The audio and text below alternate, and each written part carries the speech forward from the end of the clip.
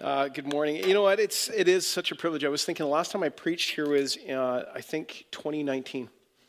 So it's been a couple years, been a couple hot minutes. And this is part of the challenge, obviously, not being able to do what we normally have been doing for years. We were talking about the incredible challenge that we've been facing as a church the last 2 years. But we were talking about it also as pastors. We said, you know what? It's like it's not ending. We started to talk about what we're facing even in 2022. In 2022, it's like the challenges that we're going through. Dealing with 2 years in the pandemic, and then all of a sudden having a war in Ukraine that's actually affecting. It's like we're going through global issues. Gone are the days that something would happen way over there and it wouldn't affect us. We're now dealing with things in such a global manner. And this is what we said. It was like we're in the midst of tremendous shakings in the world. It's like we're in this time when the world could be shaken like it has been. Like Paul was saying in reference to World War II, we're in these times where it's almost end-like. But you know what? The funny thing is we actually shouldn't be surprised, because the Bible actually tells that things are like that. In fact, they're meant to increase as we get into near the end, actually. Hebrews chapter 12, it talks about where the author of Hebrews was sharing about how in the past, when God came to the children of Israel on Mount Sinai, he shook, and like the earth shook when he spoke. As he was giving the law and giving all of who he was to his people, he shook. But then he says, but as he shook again, he will shake once more. As he once shook again, there's going to be another shaking of both of the earth and the heavens. So the author's saying, by the way, things are going to get shaken. And he was speaking to the people right back at then that were going through actually persecution, the early church. Why was all this shaking? Well, the author actually explains why God would shake the world. And he says, so that what's happening is amongst the shaken, anything that's not, that's shakeable will be shaken, but that which is unshakable will remain. And then he says, thank God we live in a kingdom that is unshakable. And what he's saying is there's actually a purpose in the shakings. Christians should understand that God would allow the world to be shaken so that what we get is something that's unshakable. And we experienced that this whole year. So, okay, take away everything. Take away maybe church, how you run it. Did you know during the pandemic, we literally could only meet for like 9 months. All of it was online. So I'm so used to this camera. And I want to thank Samuel, you doing the tech part. Because there's a lot of things that if we had not had people running and doing technology, like we wouldn't, for us in the South, we couldn't even do church because the way the restrictions had. But we said, let us not stop gathering. If that gets shaken, if Sunday morning gets shaken, what do you got? What's it all about? We're supposed to have a kingdom that can't be shaken. What do you get? And this is what I started to realize. What is God doing? And so he says, in the shaking, we want it so that what comes down is worship that's acceptable in Hebrews 12. So, Jen, I want to say it was amazing this morning, just the worship, because end of the day, you strip everything down. What is it meant? Just where we are able to say, Jesus, we love you. And out of that comes, do you have a hope? One of the things the Lord's been speaking to me about is this hope. Because what's happened, if you shake everything out, you suddenly realize, what has the church got? And you realize, well, there's some things we need to work on, but there's some things we're meant to be celebrating, like hope. But here's what I felt in 2022. It was like this word that God was saying, you need this, Norm. The church needs this. You do not understand there is going to be greater shakings. This is really just the beginning. And I was like, Lord, well, what do you do with that shaking? What are we supposed to get down that's unshakable? And he goes, I want my church to be unshakable. Which means we need to have something that the world is needing in spades. It's unity.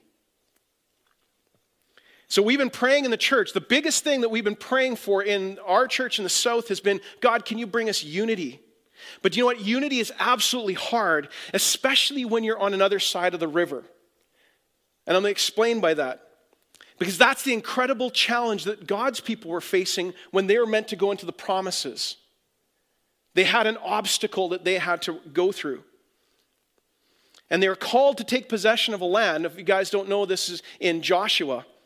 But they declared unity even when they're on the other side of the river. I'm going to explain. We're going to jump to this. Today my message is maintaining unity when you're on the other side of the river. It's from 1 Joshua chapter 1, verses 10 to 17.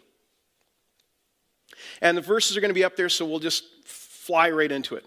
Holy Spirit, I just want to pray right now. Can you take your word and make it so that, Lord, what was spoken about your people and to your children wanting to step into your promises, that, Lord, that this word would now come alive to us. So that, Lord, it's not just what was spoken back then, but speak to us like you did through the children of Israel as examples. We want to step into you, that in the midst of craziness, help us, Lord, to step into this unity in Jesus' name. So in Joshua chapter 1, verse 10 to 17, and Joshua commanded the officers of the people, pass through the midst of the camp and command the people. Prepare your provisions, for within 3 days you are to pass over to this Jordan and go to take possession of the land that the Lord your God is giving you to possess. And the Reubenites and the Gadites and the half-tribe of Manasseh. And Joshua said, remember the word that Moses, the servant of the Lord, commanded you, saying, the Lord your God is providing you a place for rest and will give you this land. Your wives, your little ones, and your livestock shall remain in the land that Moses gave you beyond the Jordan. But all the men of valor among you shall pass over armed before your brothers and shall help them, until the Lord gives you rest to your brothers as he has to you. Just got to pause for that and let it sink in. Then you shall return to the land of your possession and shall possess it, the land that Moses, the servant of your Lord, gave you beyond the Jordan toward the sunrise. And then listen to their response. They answered Joshua, all that you have commanded us we will do, and wherever you send us we will go. Just as we obeyed Moses and all the things, we shall obey you. Only may the Lord your God be with you as he was with Moses. Again, we just read, there's this declaration, they're trying to go in the steps. No, this is absolutely incredible, the statement that the children of God say to Joshua in the midst of stepping into unknown territory. Because what they were declaring was this unity. Now, Psalm 133 talks about this. It says, how good and pleasant it is when brothers dwell in unity. Did you know God loves it when we are actually in unity? Did you know that? In fact, J.R. Packer said this. He said, Is unity, should Christian unity be something that we take serious? Should we? And his answer was yes, because God absolutely takes it seriously. The reason we should be looking towards unity as something that's this thing that we need, or it has to be something in us, is because it was one thing that Jesus wanted for us. In fact, it was his last dying wish. Jesus, on his time when he was about to part from this world, it's talked about his high priestly prayer. The one thing that he would ask the Father for us before he leaves is that we would become one. This is how important it is. If I have one last thing I want to say to you as a people, because I know I'm dying, what would I say? Well, I love you. And all the things I'd say to my loved ones that I want to. His last dying words are that you would be one, just as he and the Father are one. That the same love would actually abide in us. He's using even Trinitarian language. How the Father and the Son and the Holy Spirit operate. I want that for you guys. Father, can you give that to them? Now, even the Apostle Paul takes this and he continues it on through all of the epistles, he talks about this being one or unified in the Spirit. It's often spoken through the epistles. Being unified in the Spirit. Now, what that means is not conformity in some ways. It actually means something that is uniting us, something that actually brings us together. Do you know what brings us together, or should? We all have the same thing in this room. If you're in here today or you're watching online, we all have a common factor. You and I were called by Jesus. You did not choose him. He chose you. He chose you to bear fruit. You were actually paid by a price. You are not your own. I'm actually the same as you, simply going, I'm a child of God. How many can you turn to your neighbor and say, I'm a child of God. Go ahead, say it to your friend, go to your husband, wife, kids, say, I'm a child of God. Person, you can respond back, say, I'm a child of God. Convince them if they don't believe that, first of all. Unifying. In fact, the unity was so powerful, Jesus said this will actually be your witness. They will know we are his disciples by our love for one another.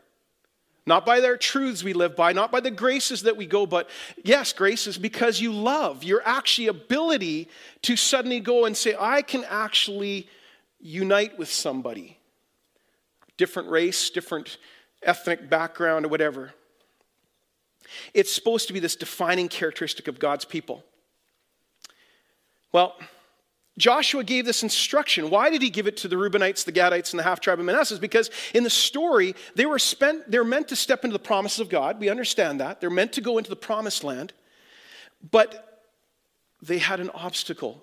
Before they even crossed the water, even before they hit Jericho, here's what it was. You see, some of the other people, or the parts of the tribe, were actually on the other side of the river. I want to show you the map, for example. If you can see this. This is the 12 tribes of Israel. You should see it up there. And you can see that what had happened was 3 of those, which is the half-tribe of Manasseh, Gad, and Reuben, were on the eastern side. They had requested that they would have their inheritance there. Versus where they could have been on the other. They were instantly now saying, is it okay if we be on this side? Now, if I want to give you a history lesson, what happened, this event happened in Numbers 32. What happened in Numbers 32 is they got to the promise, they saw this goodness, and they said, hey, we would like to stay here. And guess what? Moses got really upset. He got really upset because he said, whoa, wait a minute. Why are you guys doing this? Why are you requesting to do your own thing? Because you don't realize that this might cause potential division. And he remembers, he has a flashback, what happened in back in Numbers 13, is when they got to the promised land, 10 out of 12 spies said, this isn't a good idea. We should go back, we shouldn't do this. And the result of that disunity caused them to all, as a people, wander for 40 years. So Joshua's going, or Moses probably at the time was going, whoa, why are you guys doing this? Why are you wanting to do your own thing? Ironically, God says it's okay. It's okay because what we see happened in Joshua chapter 1 is different than what happened back in the time when they didn't enter their promises. If you listen to what they said. They make a statement that's so different. And it's so different from the spirit they were wandering, what caused them to go through the desert for 40 years. The people said, we promise not to receive our inheritance until you receive your inheritance. Think about that. What a different spirit. I will not take what I have, my rights, whatever, until we do this together. I want to talk about unity. It's a completely different spirit. Even if I'm on the other side of the river, I'm going to be with you. We're not going to let obstacles keep us down, is basically what these Israelites were saying. They knew there was going to be an obstacle, but they were declaring we're not going to let this be a factor. So here's my question, though. Can I ask you a question? Why is there so much disunity in the church? You would think that with us having the Holy Spirit, the church should be the most unified thing. But what I found interesting is there are so many more things than just rivers that can divide us. It could be theological differences, philosophical differences.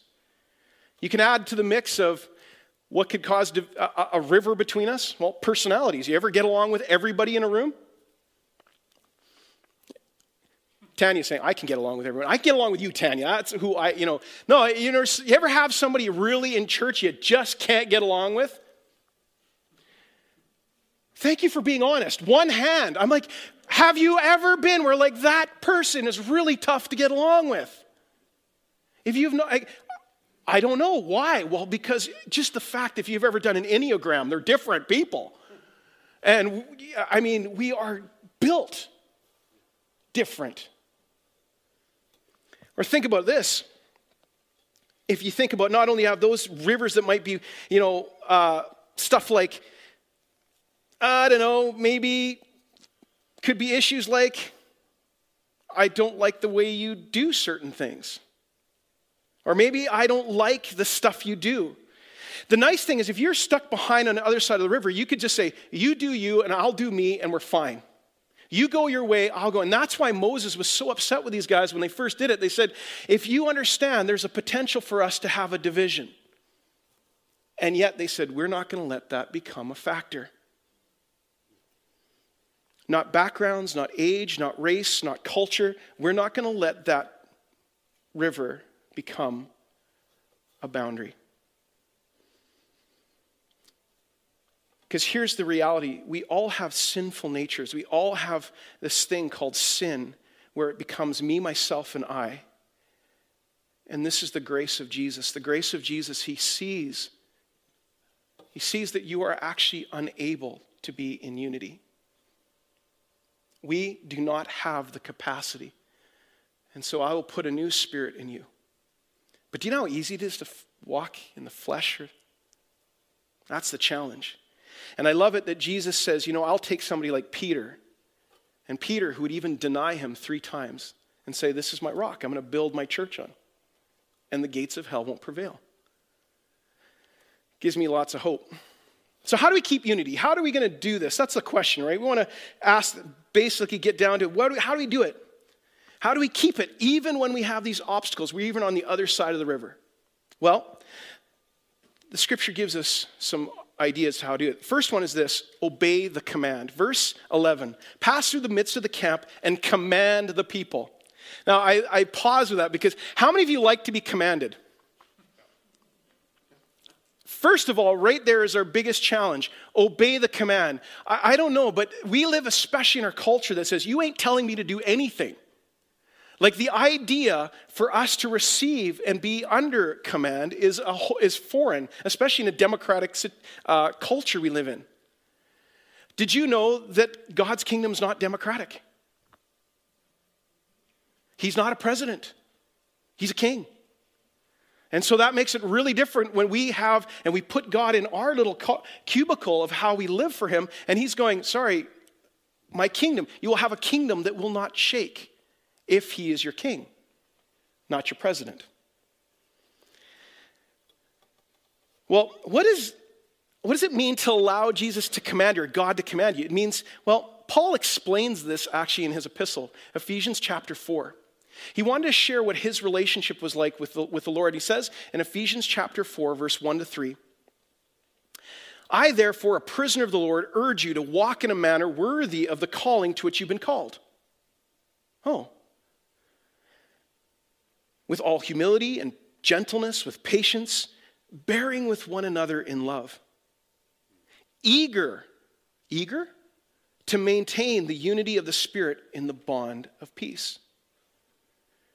Paul talks about how his relationship that he had with God, with Jesus, and he uses a really interesting term. He says, I'm going to describe my relationship with Jesus, and it's like this: I am a prisoner. How many of you describe yourself in your relationship with Jesus as a prisoner? Not many in us in North America. Why is that? But the crazy thing was back then, for them to become Christians, it could mean they literally were prisoners. They literally would be thrown into prison for their faith. But they were okay because they understood what it meant to be a prisoner. Now, for us in North America, we are not really used to that idea. The only way that you could be considered a prisoner on a Sunday morning is depending on how long Norm preaches. Amen? Right? Then you know how it is to be a prisoner of the Lord, right? And as Carlin looks at the clock, he's like, yeah, I get that thing. No, I'm joking. We don't really actually understand what it means. We talk about Jesus being our friend. We talk about him being even like our companion. And it's good because we're meant to that. He is a friend. The Holy Spirit is our counselor, our guide, and our help. But we don't use this term prisoner. But I think because we don't understand when Jesus says, can I command you? See, a prisoner has 0 rights. 0. And when you understand what it means to be a prisoner of the Lord, this is what his relationship flew out of. It doesn't mean that it's about my comforts then. How many comforts do prisoners in other countries have compared to our country? And I even ask this sometimes, like think about it. We are pretty comfortable even in church. Like we got some pretty comfy chairs. I did this one time. In our church, when we first came in, I switched out. We had pews, and it was like, man, these pews are really, they're tough. And one person said, I don't think we should get rid of these pews because these pews are absolutely, talking about how the splinters that made them feel the suffering of Jesus, I laughed. The other person turned and said, can we not suffer for Christ on our backsides? Can we have some cushy chairs? We did get cushy chairs, just saying. It was funny. We were laughing. We were making this big joke about the chairs in the church, pews or whatever. Hindsight way back later going, wow, if you were asking what's really important in the kingdom, chairs? Preferences? Whatever. You see, if Jesus is meant to be Lord, we don't quite have the grasp because we think of Lord. Jesus is not like a Lord or master that our world has. He's not a boss like we have. He's called a shepherd, a good shepherd. And this is why sometimes I think we need to remind people and say, hey, Jesus wants to be your shepherd, which means he wants you to follow him. In order for you to follow him, that means you have to listen to his commands. For example, in Psalm 23, the Lord is my shepherd, I shall not want. He makes me lie down to green pastures. He makes me. How many of you understand that God actually has your best for you, but he sometimes has to tell you to stop? Will you lie down? I don't want to lie down. I want to do my own thing. I'm really quite happy. Now, honestly, sometimes even as me, I understand sheep are not the smartest things to be. Sometimes as a pastor, I'm trying to do everything by my own strength and trying to work out doing church. And God's like, stop, lay down. Let me be the good shepherd. Lie down. I don't want to lie down. And you wonder why you can't sit by still waters. Lie down. I'm learning how to suddenly learn to obey God first. Obey that command. But what does allowing Jesus to command you mean? Oh, this is when it's going to get really real. Because when he says, I want unity, what do you do with that? Paul shared with him, and I asked Paul if I could share this story, because when I met him 20 years ago, and I came from Whitehorse, Yukon, totally different culture, didn't even know what a Mennonite was. I came down to Winnipeg to become the youth pastor at Gateway Winnipeg, or Gateway Church, and I thought I'd gone to Africa. First of all, I didn't understand the culture in the church, and I was like, the only thing I knew is God had commanded me to come to this church. So I was learning the culture, but about 3 or 4 years, the big one that God was teaching me was what does it mean to be in unity? Now here's why, because I suddenly got partnered with this guy named Paul. And Paul was one of the youth leaders, and he was helping work with me. Now, Paul and I are very competitive. I did not know that about him. I knew Jess, his wife. Jess was actually in our youth group back in Whitehorse. So I grew up with her, so I kind of knew, but who's this Paul guy? Well, Paul and I decided to go to start playing floor hockey together. It was like 3 years in, we said, let's play floor hockey. And we thought, yeah, we could do it. We'll get some exercise. And then on top of that, we thought maybe we could bring one of our youth out so we can get to know them. Well, this one fateful night, what had happened was this. Paul and I were already learning a little about each other, but one night what happened was I'm playing defense on the other team.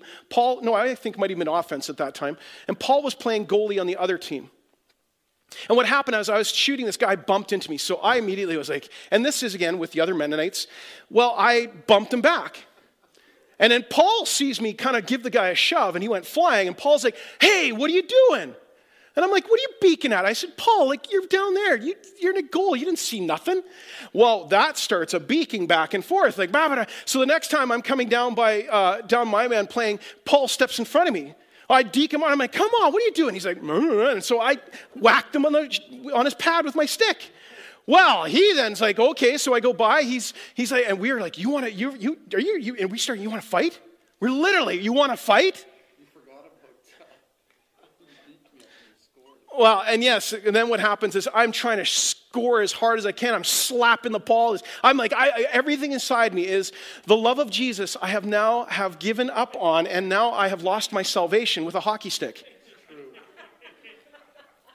And so it's so bad that we're arguing away. Finally, the guy's like, guys, stop. So we kind of calm down. We go to the game, at the end of the game, and we're taking off our equipment. And then Paul goes, hey, you're kind of being a jerk. He's a very straightforward, likes to tell things as it is. Well, what do you mean I'm being a jerk? And then it started again. And this time, like, you want to fight? Literally, let's go outside. Let's take it out. You want to go? And then we're literally having this battle out. And the guy's like, guys, what are you doing? And there's one of our kids who are youth are with us. What amazing example we are. So we stop. I'm not really stopped. Because we have to behave, because we're trying now realizing that we're being a terrible example for the kids. So we had to drive back in Paul's car, the kids in the car with us. Not a peep. We're just silent. Silence is golden, yes. But we're not dealing with actually the issue, because as soon as the guy gets out of the car, instantly, I can't believe it. And we went up again, but went to the 9th. Like, it's now, I am tired of you. We're done. I'm sick of you. Like, if this is what it is now, we are that bad. We pull in, Nikki and Jess were at our house, and they're having tea. Enjoy, and fellowshipping together, and all they hear is this, rah, rah, I can't believe we're going to be, and they literally like, what just happened? Get in the car, and we are just lost it. And so what happens is, we go to bed, Nikki knows enough, I can't say anything, because I will even go worse. It's the middle of the night, I'm sitting here, and I cannot sleep, so I have my conversation with the Lord. Father, Paul, I can't believe he did that. Paul did this, and blah, blah, blah. And I'm glad God, can you deal with Paul? God, he is I can't believe he's blah, blah, blah, blah. And then all of a sudden I felt the Holy Spirit say to me, it was like as clear as the day, will you take the log out of your eye? You know what that means, right? What's going on in here? Before you cast judgment to try to take a speck, what's going on here? And suddenly the Holy Spirit is asking me something from John 17. What does it mean to really be one? What does it mean? I don't want to be with this guy. I don't like him. What are you talking about? And yet we're supposed to work together with youth. We're supposed to be. And so what happened was I looked in and I just started to, by the next day I wrote an email saying to Paul, I'm sorry because I'm not going to show your sins. This is what the Lord said to me about my sins. And I just listed all the things I did wrong. Not to try to prove his sin. The Holy Spirit was dealing with me. And what happened was when I did that, Paul then came back and said, and this is what the Holy Spirit said to me. And we apologized. I didn't want to obey the Holy Spirit. I didn't want to obey what it means to actually be in unity, but I'm so glad I did, because what it did was brought a credible relationship and friendship. I saw that Paul actually had the ability to preach. In fact, I said, I think you're even better at it than me, so could you preach to our kids and our youth? He took all of our preaching in our youth. I would have lost that. I would have lost a dear friend that our kids are growing up and a relationship because I refused to obey the command. If we're committed to praying and fighting for unity, are we willing to obey the command? Even when we have these obstacles, we're on the other side of the river. Well, the next one is this, accepting the cost. But all the men of valor among you shall pass over armed before your brothers, and you shall help them until the Lord gives you rest to your brothers as he has given you. And they will take possession of land that the Lord God has given them. Again, this profound idea that I'm thinking about you. See, why unity is so difficult is because unity actually has a cost. When I'm going to be in unity with somebody, what I'm saying is, what is your battle becomes my battle. Are you willing to fight other people's battles? And this is where, Carlos, I said, you're amazing on how you stole my sermon today. Because it's so easy when you're far away, when you got barriers to say, I do not have to fight with this person anymore. In fact, it's the easy way out. Let's just you do you and I do me. That's a you problem. And we can do that. What if your battle could be anything, like maybe poverty? You're struggling with finances. See, I live in East Kildonan, and I don't have a lot of poverty in East Kildonan. But what does it mean when I see brothers and sisters in the inner city, and I drive by them all the time? And I just think, that's you. Or what if I see that somebody who's really struggling with, could be anything, like language as a barrier or whatever, and I just think, well, I can speak English. You could figure it out. What if I actually are dealing with, could be sickness or health? When does that become my battle? Because I understand you're battling something like cancer. And that becomes my battle. No, I'm healthy. No. What if your battle's literally a battle across the ocean? I'm going to make that my battle. I don't know you, but I'm not going to let obstacles like anything, when I say I'm not going to rest until you are blessed. That's really what unity looks like. And this is what the world is screaming for in these days. You know what? I found a real challenge in the pandemic because suddenly I realized how polarizing things could get. It's like suddenly the things that we started to fight amongst the church, and honestly, it was probably the most tricky time for me as a pastor, trying to deal with something as simple as a regulation being changed, a mandate being changed. And having to wrestle through, I'm going to confess, sometimes it'd be like, I cannot please everyone. It feels like if I do this wrong. If I do this, I do this wrong. And it was interesting because I'm going, how do I fight the battles when everyone's battle is, they're picking their battles? And if you pick a battle, you're going to choose a side. And then the Lord spoke to me very clear. He said, if you're going to try to please man, then you're going to deal with the criticism of man. But if you try to please your Father, that's what we need to be after.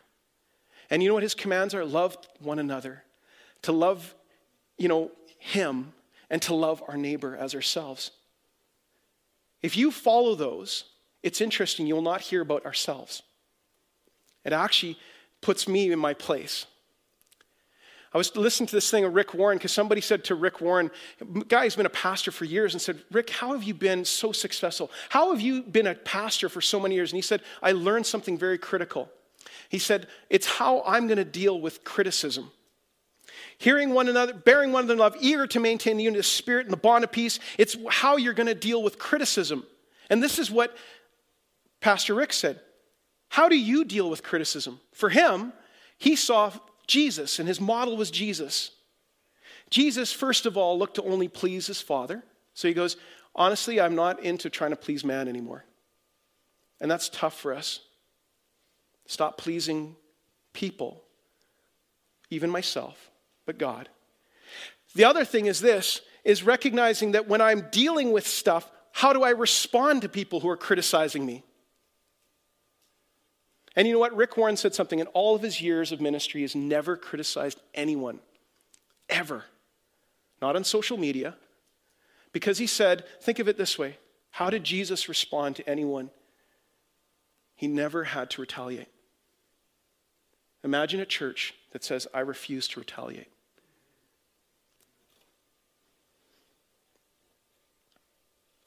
If we're committed to praying and fighting for one another, then we need to be eager to accept the cost of unity, fighting each other's battles.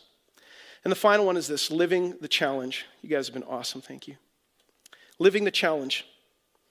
Verse 16, and they answered Joshua, all that you've commanded us we will do, and wherever you send us we will go. Just as we obeyed Moses in all things, we will obey you. Only may the Lord your God be with you as he was with Moses. Like I said, this is a powerful challenge of their declaration to Joshua. Here's why. Unity is an absolute gift.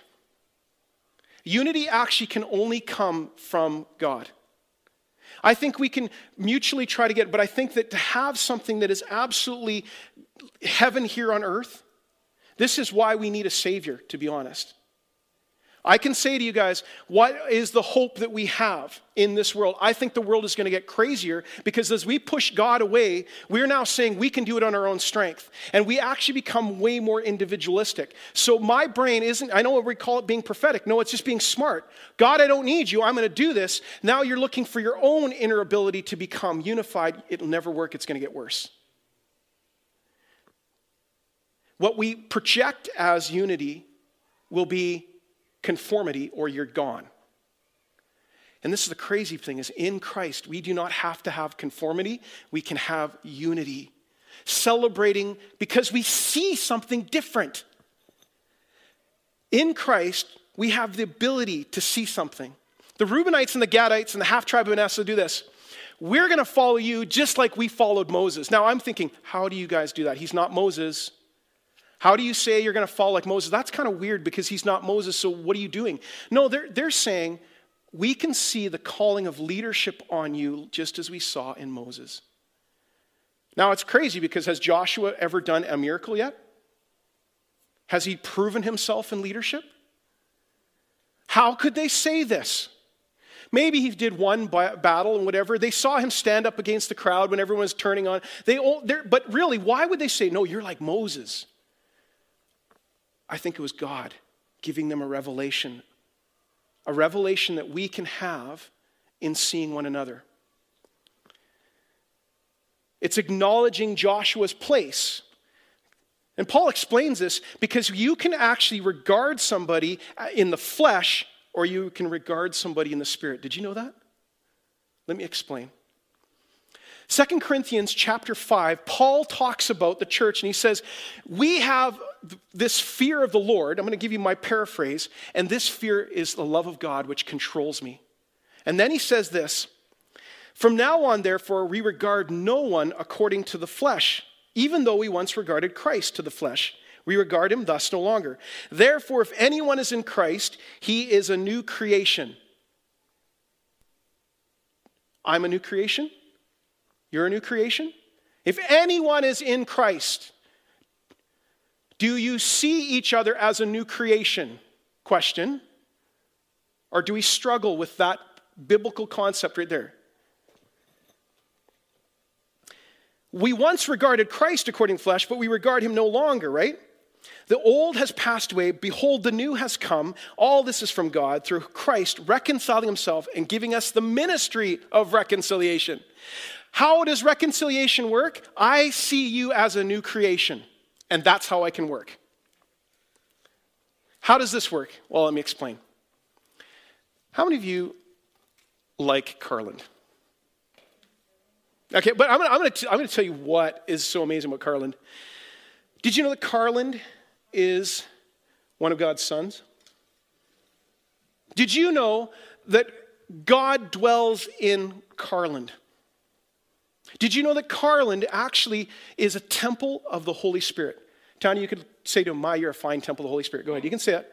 Yeah, look at that. You're a fine temple of the Holy Spirit. This is crazy. The God of the universe, the one who said, if you look at me, you will die.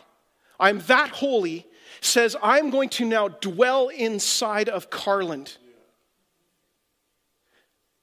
In fact, he is my treasured possession. He is like my bride.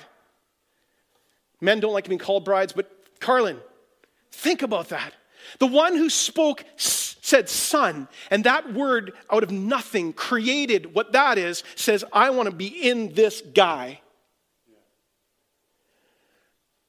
I am bumping all the time to not only that, he's the body of Christ. And there are parts to this that I, in fact, love about what you can do because you're now connected intricately to Jesus.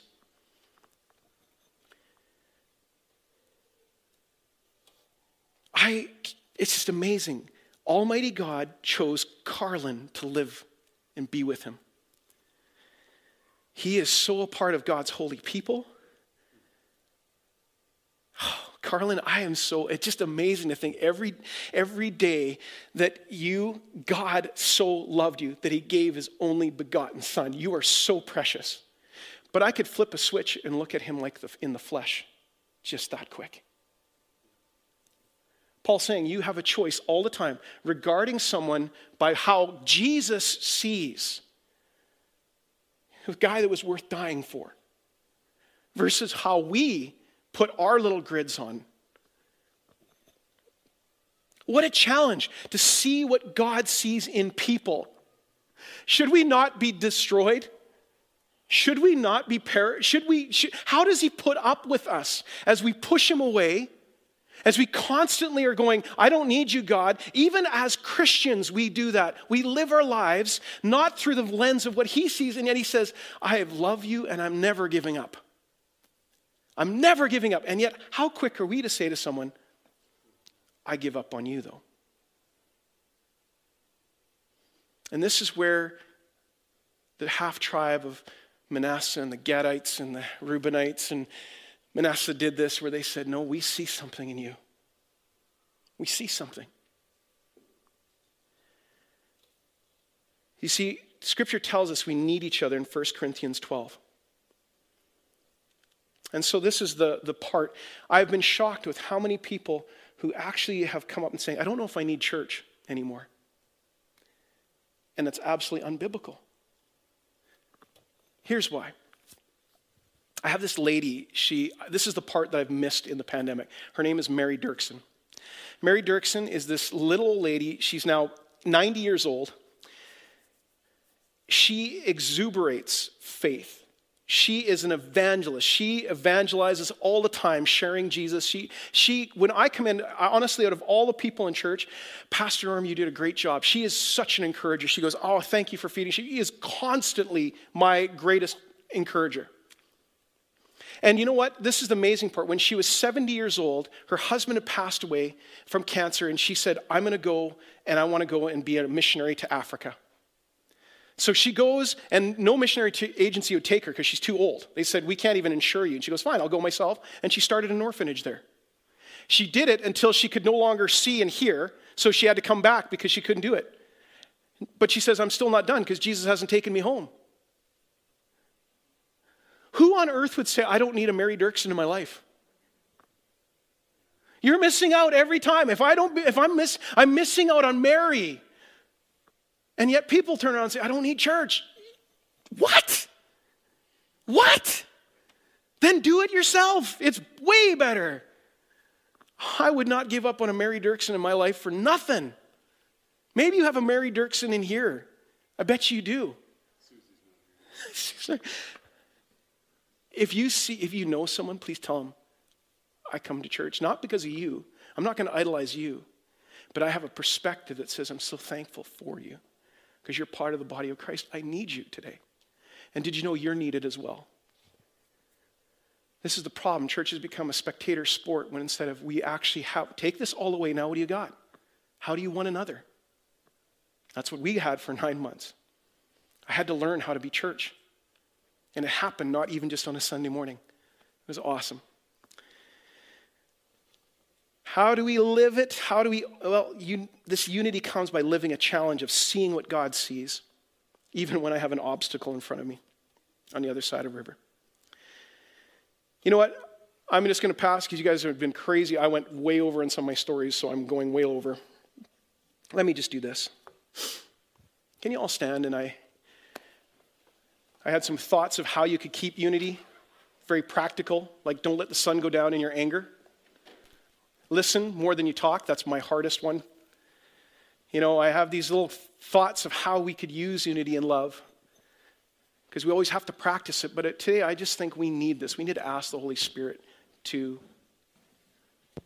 and maybe today, you're actually really just, you kind of been struggling with people, criticism. I want to pray for you if that's possible. How many of you actually are kind of like really, we've got more and feel like to hear the message like it could get more shaking? Like that's really encouraging. How many of you like, I actually need God to help me today to become unified, to become this person that actually lives it out as it gets shaken. Because I'm actually today feeling pretty sometimes discouraged. I actually want to give up on church. Or I'm giving up on whatever. And if you, even that, you might even have somebody who really got offended through this whole pandemic. Paul, quit looking at me. I want to pray for you. So you put your hands out and if that's you, just give it to the Lord. Lord, I just wanted this as a symbol of giving my hands to you because I need you. Holy Spirit, it's a gift. Unity comes from you. You'll put a new spirit in me. Lord, I know there's a partnership that I need to obey your command. Father, forgive us for we know not what we do. I'm asking for grace today. So, Lord, when we have stumbled and we've fallen today, but Lord, if you can show us how we can obey that command again. Lord, there's a cost to this, and I'm asking that you would help me to make that cost. You said, if I deny myself, take up your cross and follow you. If I lose my life, I'm going to gain it. But Lord, I'm scared because there's sometimes the cost is too much. I've lost a lot, or I'm discouraged. So Lord, I want to ask today, we know you paid that price, but help us today to make the cost.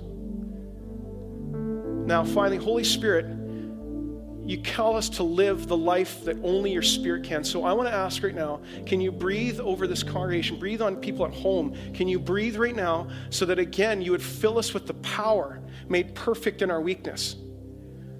We cannot be unified. The church is getting absolutely torn apart because we're trying to do things in our own strength. So today, I ask for fill your church again with your power made perfect because we need your grace. Forgive us, Father. I'm asking, fill us. We need a Savior. We need you to save us again in the church even.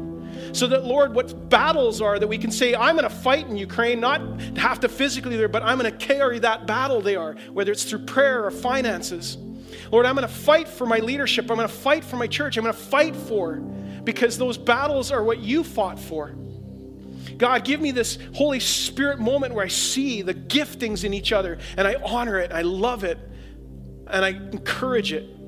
I speak to every little Mary Dirksen in this church. Rise, arise, arise. I pray that for the youth. Arise, arise. Kids, be encouraging to your kids. You sing loud. Go to the top of your lungs. And all God's people said, amen.